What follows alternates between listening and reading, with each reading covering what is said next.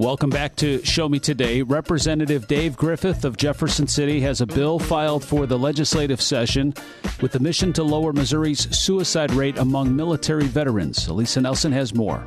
I filed 12 bills last Friday, and of those 12 bills, 7 of those were veteran or military related.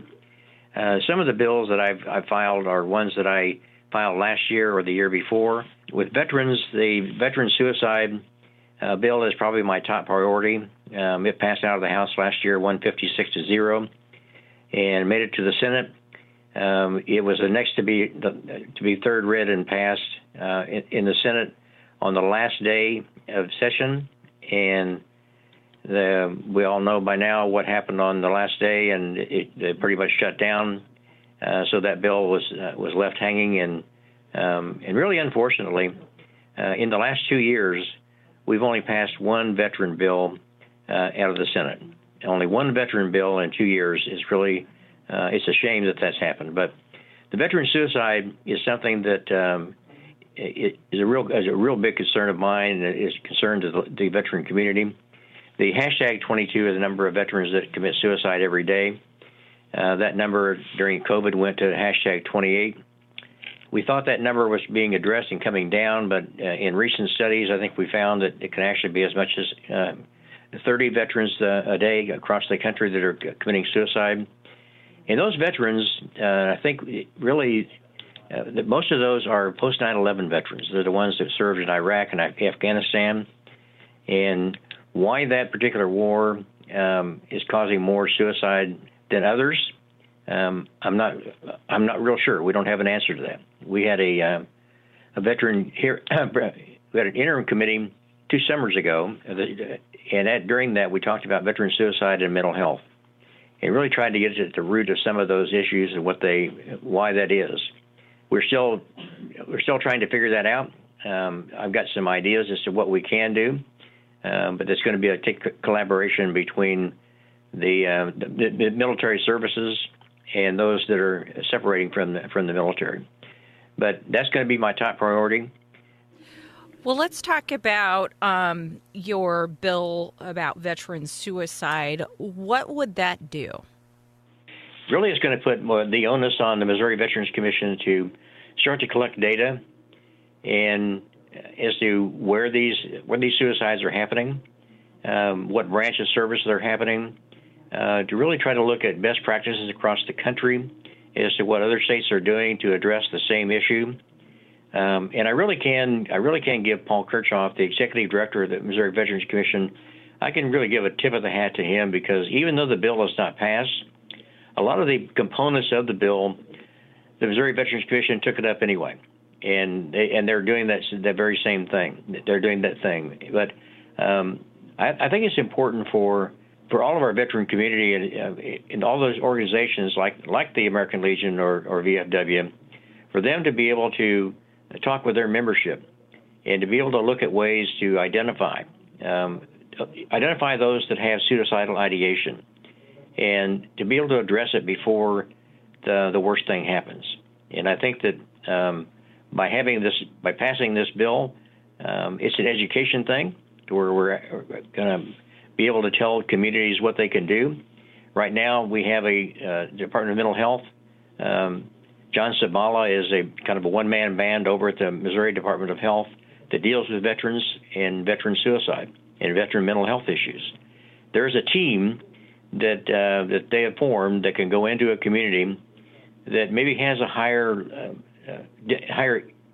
incident count of suicide or in veteran suicide. They can go in and they've got a 2-hour course that they can give to that community and those community leaders there and veteran organizations that can kind of give them some signs about and what to do once you see that.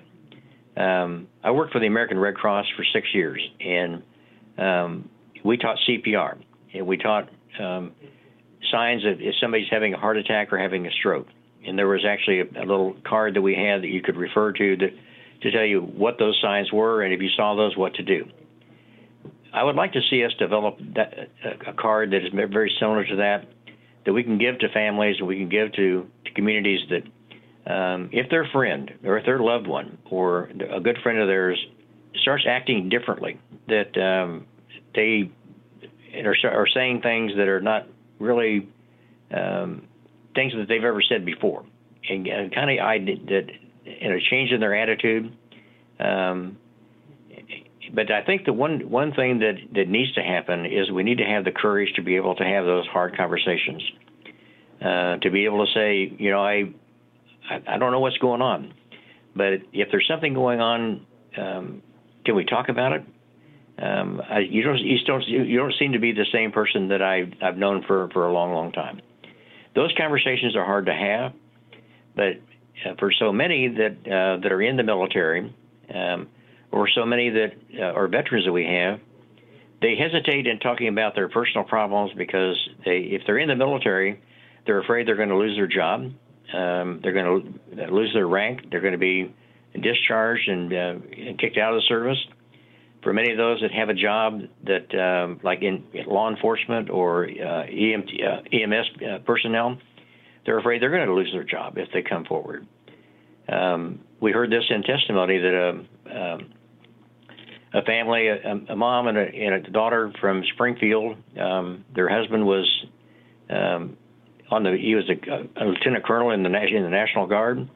He was also a police officer in Springfield Police Department, and they knew he had some issues, but they didn't know it was that serious until he killed himself. And in the interview that we had with them here during that hearing, and then I had another interview with them this past summer, they still talk about how much they miss him, and they talk about why didn't we force him into doing something, but in getting some help. And that's the big hurdle that we need to try and overcome, is to get those folks to the right people. 988 is a great resource for all people that are dealing with mental health issues, and especially with suicide. And if veterans call 988, they press 1, they talk to a veteran. They talk to somebody that has walked in the same boots that they have, that knows. And so often we hear, "I know how you feel." When you talk to somebody that has lost a parent, and you say, "I know how you feel." Well, if you haven't lost a parent, you really don't know how they feel. For veterans, if we have a real good counselor that talks to them, and they say, "Well, I know how you feel." Well, if you haven't been outside the wire, you haven't been downrange, if you haven't been in combat, you don't know. And I can tell you for a fact that when you go into combat, you're a changed person afterwards, and you will be for the rest of your life. There are things that you see and things that you do that affect you.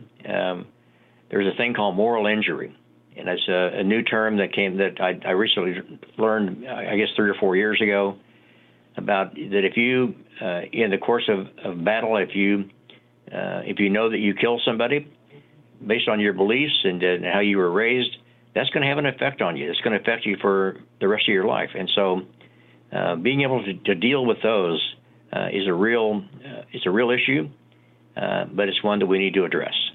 You have State Representative Dave Griffith of Jefferson City joining Show Me today, and he is here to talk about what some of the veterans-related bills that are a priority for the next legislative session. He serves as the House Veterans Committee Chairman and has for the past 4 years.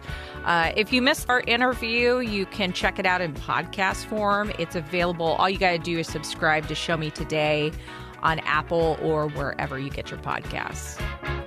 Show me today.